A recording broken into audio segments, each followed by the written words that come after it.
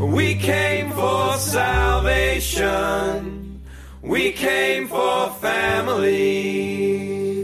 We came for all that's good. That's how we'll walk away. Aloha, welcome to the Layman's Lounge podcast. I'm pretty excited today to have Marinus De Jong, and we're going to discuss the overlooked Neo-Calvinist, if we want to call him that, or loyal opposition, as James K.A. Smith calls him, Klaas Schilder. Brother, good evening. 10 o'clock over where you are in the Netherlands. How are you? I'm good. Thank you. Thank you for having me. I'm always excited to talk Schilder, even if it's 10 in the evening. So it's great to be here. Thank you. Why is the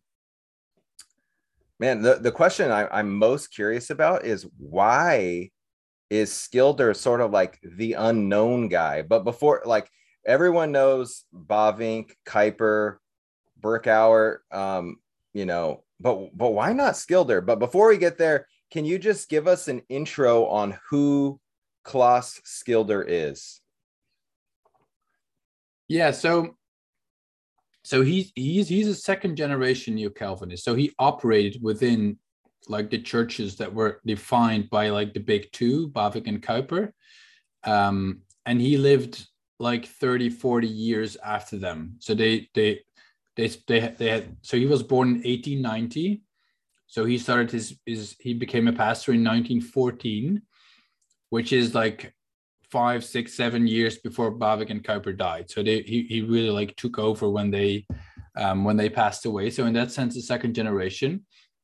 He was born and raised in the Netherlands and completely a part of the Reformed churches shaped by Bavinck and Kuyper. And so first he was a pastor in different churches throughout the country until in 1934 he became a professor of dogmatics at the seminary in Kampen. So the second half of his life until 1952, he died at the age of 62. He was a pastor. He was a professor at the seminary in Kampen of dogmatics, teaching and writing, and he has published a lot. So I've got you can see if you see the video, you can see behind me. There's a couple of shelves of books that he published. So already as a pastor, he wrote a lot, and later even more as a professor. So yeah, that's like very briefly. And I really like the way Jamie Smith and you just quoted that, like calls him, he's like loyal opposition. So he's really within Neo-Calvinism and sees himself completely as a student of Bavinck and Kuyper, but he also starts to criticize. Mm-hmm. And he was very polemical in nature. So he when you read him, you're like, oh, he wants to he wants something completely different. He's criticizing common grace and sphere sovereignty and all like the Neo-Calvinism, but it's more rhetoric than that he's really distancing himself from it. You have to read between the lines in that sense. So that, like, a very brief sketch. So you did your thesis on him, and will you just remind me the name of your thesis, because that alone is really compelling and enough to draw us in to consider Schilder. Yeah, so the title of the thesis, which has not been published yet, is "The Church is the Means, the World is the End." Oh, I like that. Okay, I want to hit a little bit of that, but before we do, the reason we're even coming together now is because of this book, this Schilder Reader that that you just edit, and I know we've got Mouw making a cameo in there. Can you just give us a real quick overview of what this book is? Is this like a biography? Is this selections of his writings? And of the selections, how is it broken down, and why did you guys choose these ones?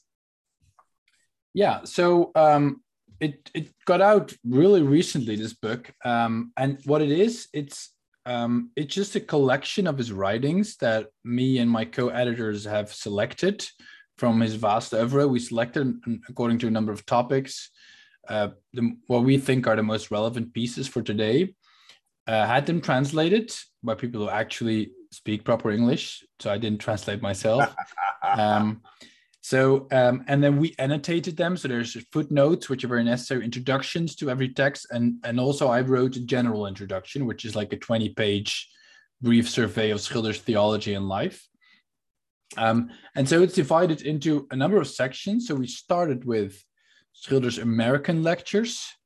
That's the lectures he gave in the United States in 1939. And we have the notes of those lectures. So we know Schilder used those notes, so we think they're quite reliable. So that's like, and we thought it fitting to start with those lectures because those were his message for the United States, right? I mean, this is what he put up here, and it gives a nice overview of a few theological topics. And for the rest, we have a thematic approach. So we have culture and common grace. It's one section. Then there's the church, which we should probably talk about a bit later, but it's a key, I think, a key element of a thought and also a key critique of Neo-Calvinism he has. And then we have Karl Barth. Really fascinating about Schilder, like Berkouwer, is that he engages with Barth. He is a Neo-Calvinist, but different from Berkouwer, he doesn't become a Barthian himself. He is, he remains very critical of Barth. So a few texts on that. Then there is redemption history, the fifth section, which is about preaching, about redemptive historical preaching, where we have a few sermons of his and meditations, but also a text where he writes what it is according to him. And then the last part is more historical. It's part 6. It's his articles he wrote against the Nazi occupation of the Netherlands in the Second World War. These were famous articles who were read widely in the Netherlands at the time, and are just a beautiful example of like how a Neo-Calvinist thought works out concretely in this specific context of the Second World War of German occupation. And real quick, he got locked up for those, right? Yes. So he published quickly as one of the first, actually, and called for resistance against the nationals. Not so much like violent resistance, but like spiritual resistance, saying this is really something dangerous and we need to prepare to get ready to oppose this ideology and the people who bring this ideology. And then after a couple of weeks, they forbade like the journal he published in and they incarcerated him for a couple of months. So yes, that's part of his history as well. So Schilder's out there opposing, and wasn't like Kuyper's kids like part like pro-Nazis and all that stuff? Yeah, well, this is a nuance story, but it's true that the H.H. Kuyper, which is one of the sons of Harinck Kuyper, who was a professor of dogmatics at the Free University, he was more like friendly towards the Germans. So yeah, he had a different stance, and part of their polemics, they were already in polemics before the war on many issues, but they didn't get better because of this. Right. They definitely had different positions on that. Yeah. So we've got his sort of American lectures, which were not the Stone lectures, right? You didn't get the invitation. No. You didn't get the invitation like Bavinck or Kuyper. So, which kind of brings me to my question: why isn't he well known? I mean, you literally, I know. So we have, well, let's start with this.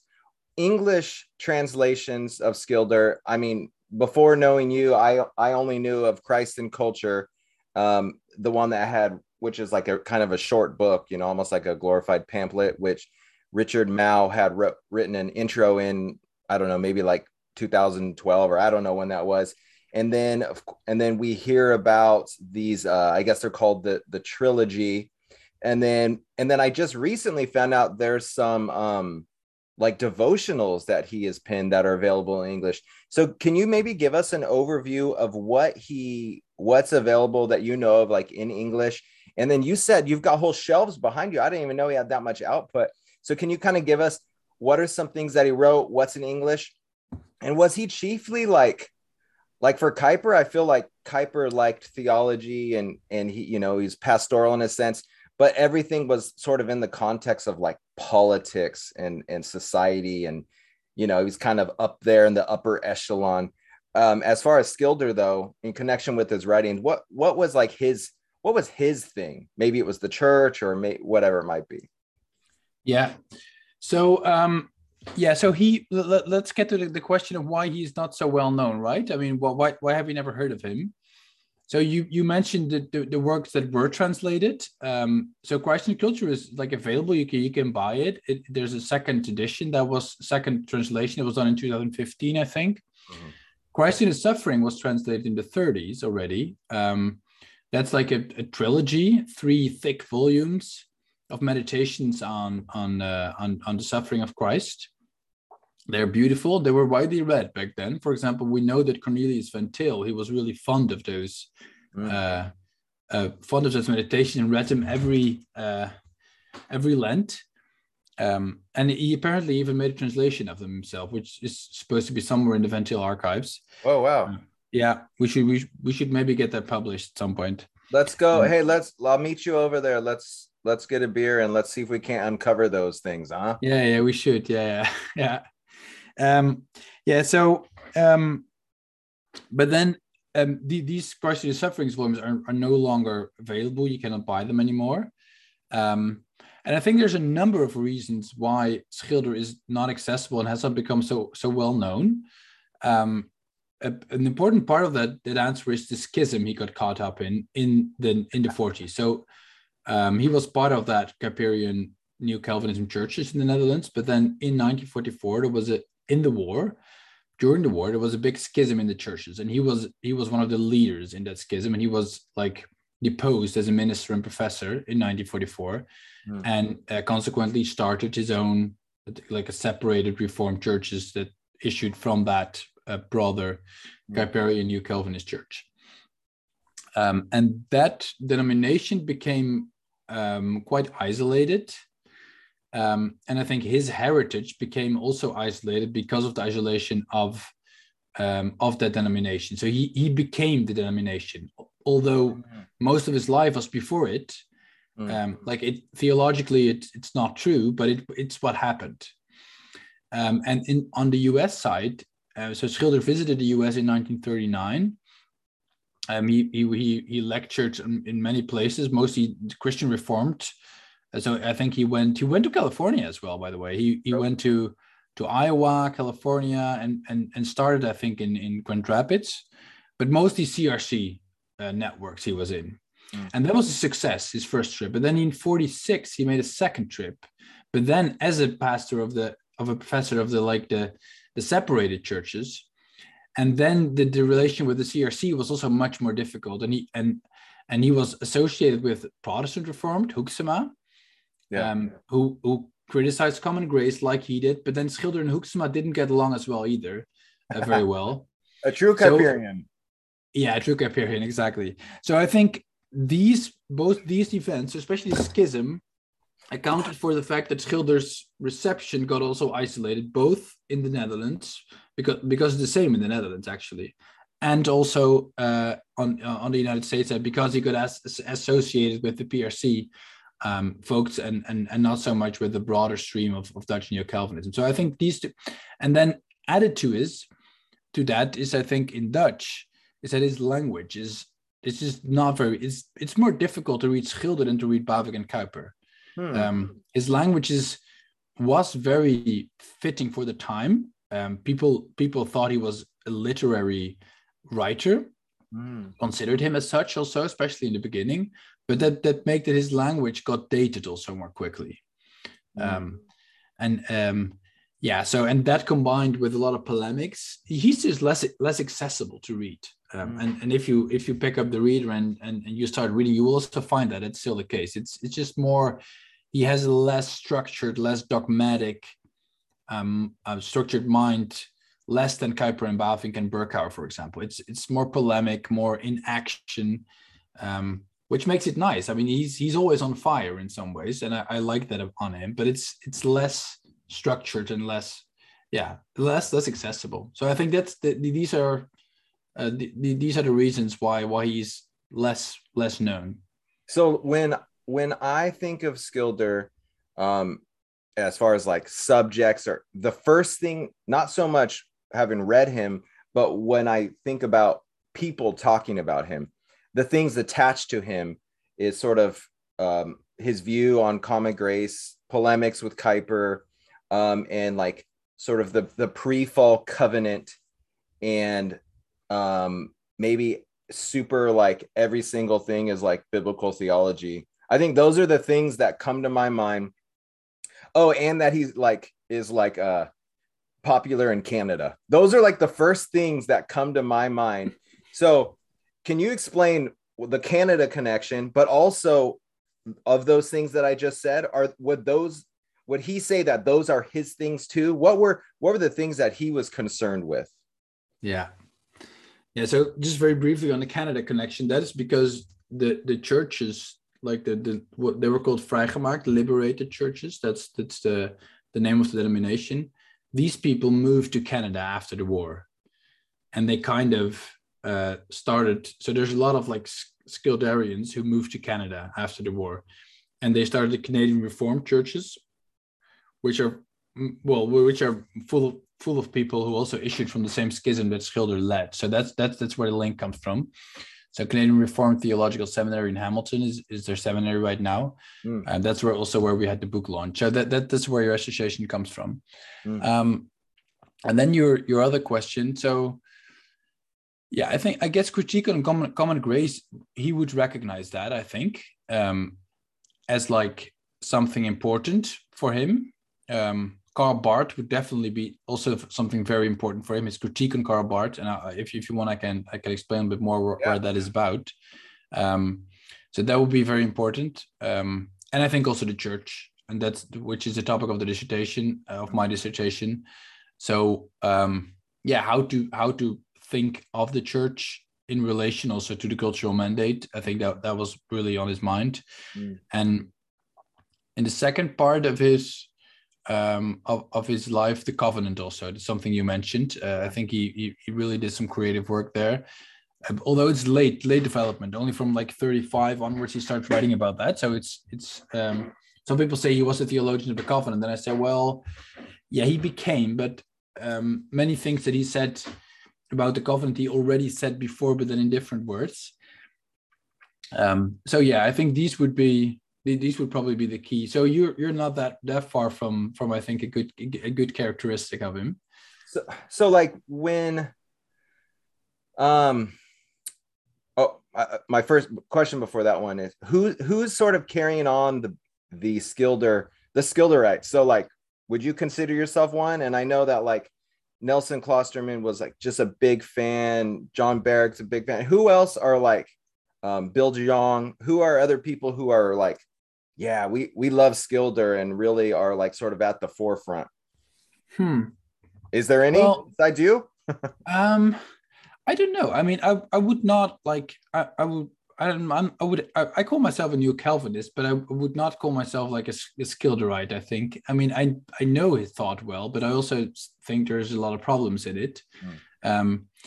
So, but in some ways I do, and that is in a way that I really, I don't know. I just what I just said about him being like on fire always and always engaged in something. That's just something I like about him. I mean, Bavinck is very. I really love Bavinck, and Schilder is. You cannot understand Schilder without Bavinck, but Bavinck is always very like. Yeah, he's just considering from a distance and weighing all the options and having this broad overview of everything that's there, and it's very nuanced. Yeah. Schilder is not nuanced. He's just like, he's going for it. So he just, you see him sitting in his study reading something in a church weekly and saying, "Oh, this is bad. This needs to be.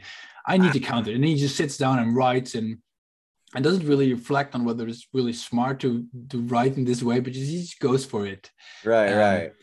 And I mean, this can also become problematic, and it did become problematic for him. He was too polemical. But if you have a Christianity that has nothing of that like ardor, then it becomes like bland and I don't know. So I guess that's something I like about him. And he's also existential. Like it's always it matters to him, and you can just feel that it was something. that just he needed the gospel, and that I love that. I love that. Yeah, and I think he was kind of fighting for that. Oh my gosh, it wasn't Many just people like didn't. it wasn't Yeah. just a hobby for him. He really these were No. real things to him. Here's a question like about that. If I mean, he just sounds a lot like Kuyper, right? I think he was also an editor of a newspaper as well for a while, and then he's just a lot of polemics and a lot of responses. So for those who are rank and file who are listening to this podcast, who are just like, oh, this sounds like a theologian's theologian, right? But he is more than that. And you, like, you're sort of saying like this, he's a heart on, he's a burning heart, as it were. What, I mean, so like Kuyper's meditations are super depressing to me, right? I'll read those. Oh, really? Are they? Oh my gosh. Cause I'm like, am I even a Christian? I mean, Kuyper is like sitting in the lap of Jesus, and Jesus is walking down the road to Emmaus with him, and they're like best friends caught up in the third heaven. And I'm like, I have no experience whatsoever like that. Interesting. Yeah. Oh yeah, I don't have that. And I'm even like sort of a charismatic too, but I never have sort of, so that's why I'm really drawn to sort of the legal aspects, right? The forensic and the in Christ, this sort of thing. How is Schilder situated as far as like the legal place in Christ, and emotions or lack of, and objectivity and comfort and security? So he is like Kuyper in the way that he's polemical, but he's very different, because Kuyper was elite, right? Kuyper was a free university professor, he was a politician, he was a prime minister. I mean, he was part of the elite of the Netherlands. Schilder was not at all. Of course, he at some point became a professor and kind of became part of the elite, but he was a working class boy. I mean, his dad, like, he worked in a cigar factory in Kampen, and actually his mother. So his father died at a young age, and his mother, he was like a maid in one of the houses in Kampen. He was born in Kampen, and he later became the owner of that house as a professor, where his mother, you see, so there was also this like huge emancipation in his life. So I think in that sense, he was really different. And his meditations are also very different from Kuyper's. There's like the same, they don't have the pietistic, the pietism Kuyper has. It is kind of, some people find it weird, his meditations. It's very objective in many ways. So you may actually like his meditations, in the sense that it really, there's this struggle in finding solid ground, right? That's what he's always looking at in some ways, and finding objective anchors in scripture, but also just in revelation, in God's works and history. But there's also the struggle to see it. I really love his meditations he wrote during the First World War. They were bundled as, the title is Light in the Smoke. I mean, that's like Licht in the Rook. Well, the title itself says something of it, I think.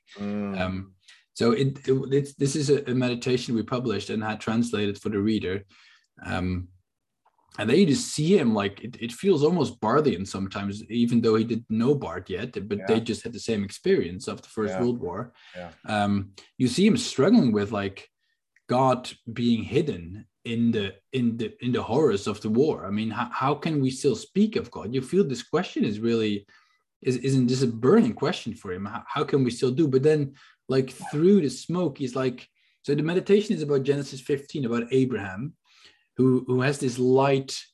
Well, it's this light in the smoke when the covenant is sealed, right? And he uses that image as an image of God's revelation, where there is light, but it's concealed. There's smoke around it all the time. So it's that. So there's like the security of the light that is there. God does clearly reveal himself, but it's also hidden, and it's difficult for us to see. And there's always, it's surrounded with problems, so to say. So what of the what is it, the Klein Leuten, right? Like the little guys, right? Of which sounds like he was one. Yeah. For the Klein Leuten of today who are listening to that, like me, like I'm not a pastor, I'm not a theologian, like who people who aren't so interested in Barth, but some people need to engage with Barth, or they're not so interested, or whatever. In other words, what comes down to us, and clearly you guys have selected things that would also help, engage us. Like, I just want to, I want to love my wife. I want to, I believe in the culture, the cultural mandate. I just want to be a good guy. I want to love God, love others, and just try to just be a good man. What does he have to say for that, as far as direction, exhortation, further foundation, building it out? Yeah. So two things come to my mind. First thing, go to church. And so let me just briefly explain what I mean by that. So in many ways, he says the weak link of Neo-Calvinism is that the church risks of becoming less important than it should be. Mm-hmm. And that entails the risk of secularization, that we so if we, for example, we take... He was right. Look at all these liberal Kuyperians, man. It's insane. Yeah, true. So, and what his emphasis is that we don't need theories about the church, or we don't need we don't even need reformed principles in order to structure our society. We just need people who go to church. Very simple, who go and listen to a sermon, to the word of God, explain to them, who celebrate the sacraments, come together to sing the Psalms. In his context, there were mostly psalm singing. And kind of, so if we want cultural mandate, if we want all spheres of life to be for Christ, we just need people who go to church and root there in the word of God, and then go with what they learn there to their everyday life, and just be shaped as good ethical Christian beings to enable them to just do their work normally. So that's first thing, the church. And so that's where Schilder keeps hammering on the church as institution. So he says church as organism. That's a nice invention, but it's problematic because it suggests that the real church is the organism, and that the church as institution is not really important. That is not what Kuyper wanted, but he just says it's a consequence of what the distinction could entail. So he says church is the institution. That's what the church should be. Just a place where you have, which has a confession, and which has ministers who explain the word of God, who preach it, who administer the sacraments. So that's the first one. Go to church. And then I think it's the second one. So the whole idea of the cultural mandate is Schilder's idea. I haven't found these words in Bavinck and Kuyper in this way. Maybe someone's going to show it to me, but I haven't. And I see Schilder doing it. So in Christ and Culture, he says the creational mandate or the cultural mandate. These are his words. Of course, the idea is there in Kuyper and Bavinck, but he moves it into this direction. And so, if you ask, what does it mean, the cultural mandate? What is it? What does it imply? And then it's just very simple, and in a certain way, it just says and that's also what I want to say with the title of my dissertation is that. So God created us to till the earth, to subdue it, to fulfill it. We know that it's the mandate in Genesis 2. And that just means for him, do our jobs, whatever it is, whether it is spreadsheets, whether it is fishing, whether it is working with lumber or plumbing or whatever. It's just that work, that is the mandate. And the covenant also that God made with us is mostly about this, just about this kind of work we have to do. And it's that work that is beautiful to God. But in order to do this work after the fall, we need to go to church, because there we learn how to do the work in a good way. and we learn how to praise God with it. Mm-hmm. And also what I really love about his idea of the cultural mandate, and this is something you can read in Christ and Culture, is that he is not triumphalistic at all. There's people have mistaken him for it, and also Kuyper, but there's nothing like, he's not expecting fantastic things to happen following the cultural. He's not expecting a Christian culture or a Christian nation or anything of the. No, he calls it truncated pyramids. You see, so we build, but they're truncated. They don't finish. That only happens in the eschaton on the new earth. Yeah. So it's very down to earth, practical, not expecting too much, but just like do your everyday work and do it for God. Mm-hmm. Can you this might be a tall order, but can you distill down and contrast a day in the life of what a normal dad, just a normal dad who works a normal 9-to-5 job, and then when he's done, he goes and plays the guitar and plays with his kids and watches TV, eats dinner, talks to his wife, and goes to sleep. Can you distill down maybe what you think Kuyper would want that day to look like, and what Schilder, knowing there's so much overlap, but where might they part in particulars? Is that too nuanced? Can you get crazy right now? It's an interesting question. Or would it look the same, but the motivations might be different, or the desired outcome? I doubt if it would look differently the day they would have envisioned. So I have these discussions with Atte Bruyne, who is one of my colleagues in Kampen. He's the professor of ethics, and he's a Kuyper scholar. He knows a lot about Kuyper. And often when I talk to him and I say something I discovered in Schilder Reader, he says, "Yeah, well, Kuyper said that too." So he always says that in the end they're not that different. And of course, the problem with Kuyper is there's many Kuypers. You can always find in there what you want to find there, and he contradicts himself often as well. Yes.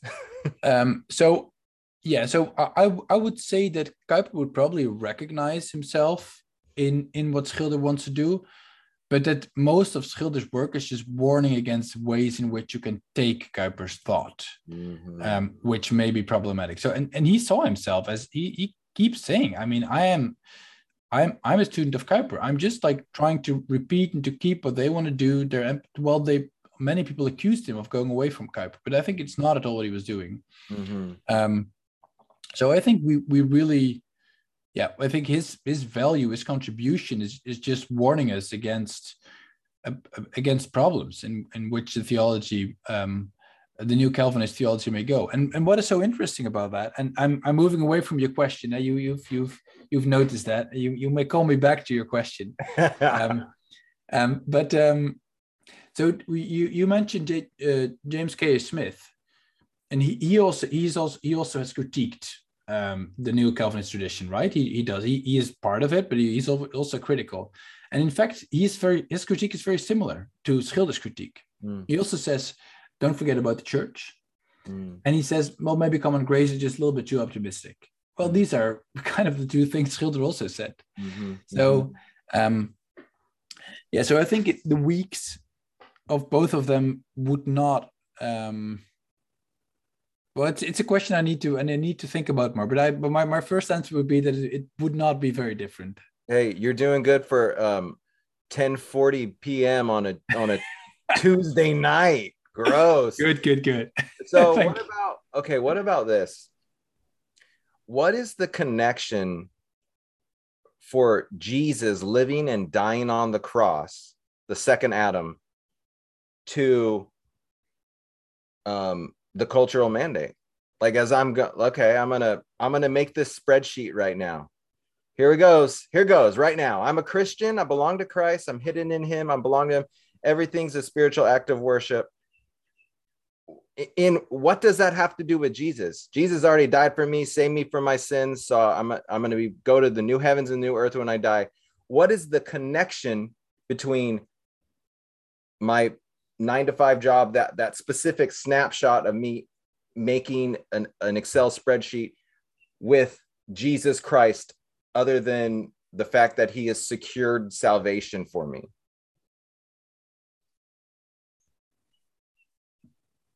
Well,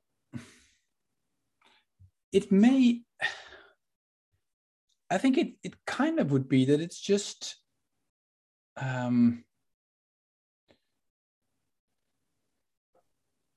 because Schilder emphasizes so much that the cultural mandate started, like, where it's all about is what God said in Genesis creation, right? What God said in Genesis 2. So that's just doing your spreadsheet. That's good. So maybe it doesn't even have to do much with it. Oh my gosh, I love that you said that. I fully agree. Then are we going to get busted for having a low Christology now, but we're having a higher place for, I guess, God, as it were? Not that they could be separated, but like, I hated asking you that question because it kind of puts you in a corner, but I've always thought that, and it makes me feel a little bit better that you said the same thing. But in like the culture I live, everything's got to be all about Jesus. And if it's not, then you're a total heretic. You're wrong. You're leading people astray. It's all about Jesus. But it's like, I often wonder, like, because I try to live by this, like Schilder, I really try. I make spreadsheets for my job. And as I'm making them, I'll tell you my motivation. I think this way. This might be wrong, but I'm like, all right, here, I'm going to make this spreadsheet. I shouldn't cut corners on it. I should kind of do a good job. And what is my motivation? Well, it's not so that I'm doing good works and Jesus will save me, because I'm already in Christ. So I'm not worried about that. My motivation is, if I was in Eden before the fall, or in the new heaven, the new earth, I would simply reflect God's image, the original design for me, and just do it well. Just that's it. It's not very spiritual, but sometimes I feel guilty because I don't got enough Jesus in there. No.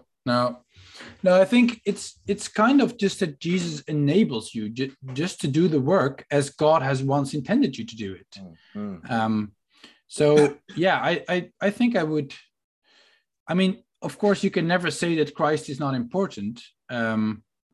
He's very important, because without him, it would not be possible to do it. But yeah, I kind of doubt that you need to make the connection between Jesus and your spreadsheet. Yeah. So yeah, I think because it's just very. It's also very. I mean, how could you? It's difficult to make the connection, right? It's just not very easy. Yeah. So I think I agree. But then maybe. But there's of course an ethical connection, right? You have to you want to do it good, and you're going to be helped by the fact that you know that you don't have to do everything here and now, because there's some eschatological reservation in your work, right? You don't have to get everything out of this life, because there's going to be an eternity. So I guess that's also an important part of what enables your work. So what do you? That's good. I'm glad you went there, brother. Well done. Yeah. Again, it's super late for you. Where do you think Schilder, like where?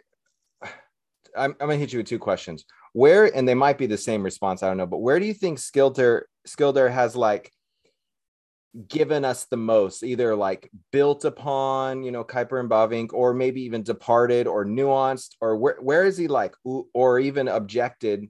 Because we do appreciate that, because we actually enjoy Kuyper and these guys. Where do you think he's like, he was sort of at his best and he really moved something forward? And then the other part is, why do you love that guy?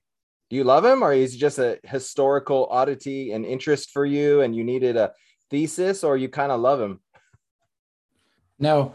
No, I think why I love him is I think because what I said earlier, that I just feel that something is that there is this deep, like, existential commitment in his writing, that he just well, that like all the violent rhetoric which he uses about the church is just because he needed the church so much. Wow. He needed a community of the church, and he needed the sermons. He needed, like, because he was lonely. I think very often. I think he was a lonely man. So I think it's that layer. What I like about him so much is that you just feel that it really means something to him, and he's not like doing theological like plays of words or polemics. And he doesn't have a mistress like Bart. He's not just waxing on and like have two wives or whatever. No, definitely but well, on the contrary, he had an unhappy marriage, but he was faithful to his wife for all of his life. He had a what marriage? An unhappy marriage. Oh, really? Yes, of course, yeah. That's what we can, like, we don't know for sure. And there hasn't been a biography of Schilder yet, but there's many reasons to believe he had. Yeah. Oh my gosh. Just another, I'm not saying I have an unhappy marriage or you do, but just another reason he's sort of like one of us, right? He's just a normal guy, because a lot of Christians have unhappy marriages. Oh, yes. Yeah. Oh, no, he was that, I think. Yeah. So what, back to that question of where was Schilder's greatest moving something forward, either building upon or dissenting from? Yeah. So, well, I think one thing that I already mentioned is the idea of the church. So the risk, of course, in saying that our spreadsheets don't really need Jesus is that we're going to forget about Jesus altogether. And we're just secularizing, and we just become it. God just becomes obsolete, right? That's kind of a risk in there. And I'm kind of still thinking about your question. I really like it, the way you make it very concrete in your questions and very down to earth. It's really good. We need people like you asking theologians these kind of questions. It's very good and provoking. But yeah, I think like what he saw, and this is just something I'm a pastor now in Amsterdam in the church, which is a big city and for Dutch standards. And a very secular city. And I feel like if I look to the people in my church, I just feel exactly, I think, what he felt as well, is that without the church, we're just going to lose it. We're not going to make it. We need a strong community, a strong church with preaching and sacraments where people come together, just in order to survive as Christians, and to keep the link and to keep the faith. And that's also something he just maybe different from, well, the late Bavinck also started to feel that, in the late Kuyper as well, to really feel how secularization was growing, was coming. But Schilder felt it even more, even though in his time it wasn't the case yet, because everybody in the Netherlands went to church. Right. No, Marinus, I think it's cool. Like, and this is going back to what you said earlier, and Bavinck said something like this, and I think it's the most accurate thing for today. And that is, like, do you want to be a radical world changer? Just like get married and have kids and like go to church and just try to, like, work well and be honest, and don't surf on the internet while you should be working. And just have a family. That is the most radical. I feel like it's actually easy. If someone put a gun to my, are you a Christian? I'm like, yeah, but it's really hard to be on the clock and not to look at Facebook. That's way harder. It's very hard. Yeah. But I think that kind of captures what it does kind of capture what he's trying to say. Yeah. Okay. So it's 10:50 your time. I'm just going to close out with you. I'm going to give you two options here to go with. One option is talking about the drama, because the masses love drama. What was the nature of the schism, and his departing from Kuyper, and what was it where he disagreed, and what did he say, and how did people respond? You could either go that way, or you could go the way of what was it? What do you think that Schilder has the most for us for today? No, I won't do that because you'll say church. Sorry, we're gonna just go with the one then. The schism, Sure. man. What was that all about? Oh, I know a good one, and it might be overlap. But I think it is the same thing, but his emphasis on like the covenant pre-fall. Go where you want, brother. Yeah. Well, the schism is really a sad story. So I think we should leave the schism where it is. It's interesting, but it's just tragic in many ways, I think. Oh, that's sad, brother. Wait, real quick. Are there any Schilder offspring still around? Have you ever met any of them?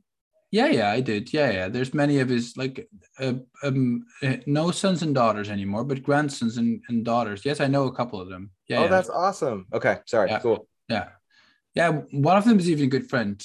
What? His name is also Klaas. Yeah. What's up, Klaas? If you're listening, yeah. Thanks, brother. Keep it up. Yeah. He's great. He's a great pastor. Keep the flame burning, Klaas. Yeah.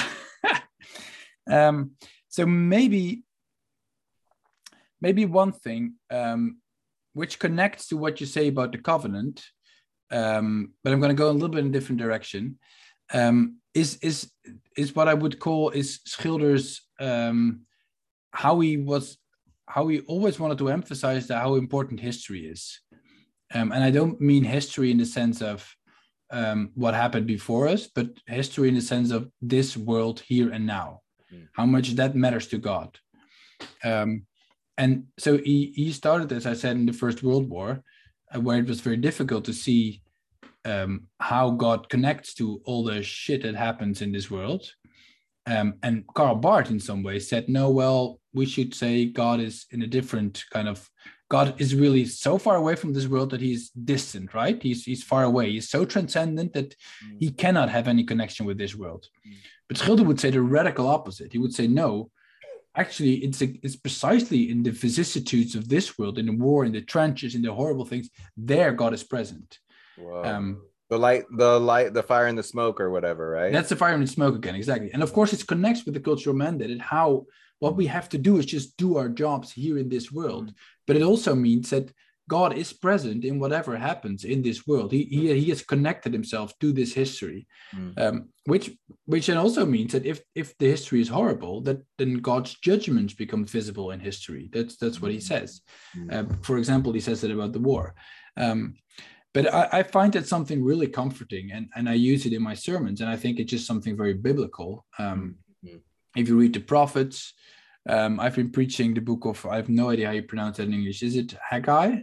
Yeah. Haggai, yeah. I've recently preached that book, and it just makes, I think, the same point, that those people are in exile. They're trying to build the second temple, and it's just not going that well. And then Haggai comes and says, well, people of Israel, it doesn't look like anything, but God is with you. And he is going to make this temple into a fantastic temple. Okay. And that is something that didn't happen during their lifetime. It didn't even ever happen. It was something also eschatological. But just the deep emphasis on that God is, this world matters to God. That world that is subject to all kinds of wars, to climate change, to I don't know, whatever else. This is not, God is not far away from this world, but he is in here. So that's maybe a good note to end, but that's something I really think is one of his contributions, and something that he could say even in times of war and crisis, which was all of his life, really. I think that's really something encouraging, and also in our times, which are times of crisis, are really something to remember and to learn from him. Well, thank you. Yeah, and let the listener know, like, Marinus here he's one of, like, not the few, but man, it seems like so many Neo-Calvinists are just on the liberal spectrum. But from what I gather, he's pretty solid, and he's drawn to Schilder, who's all about the church. I think that sort of says a lot right there. So, brother, thank you for your time. I'm so late for you. And the book, again, I think it just came out like last week, if I'm not.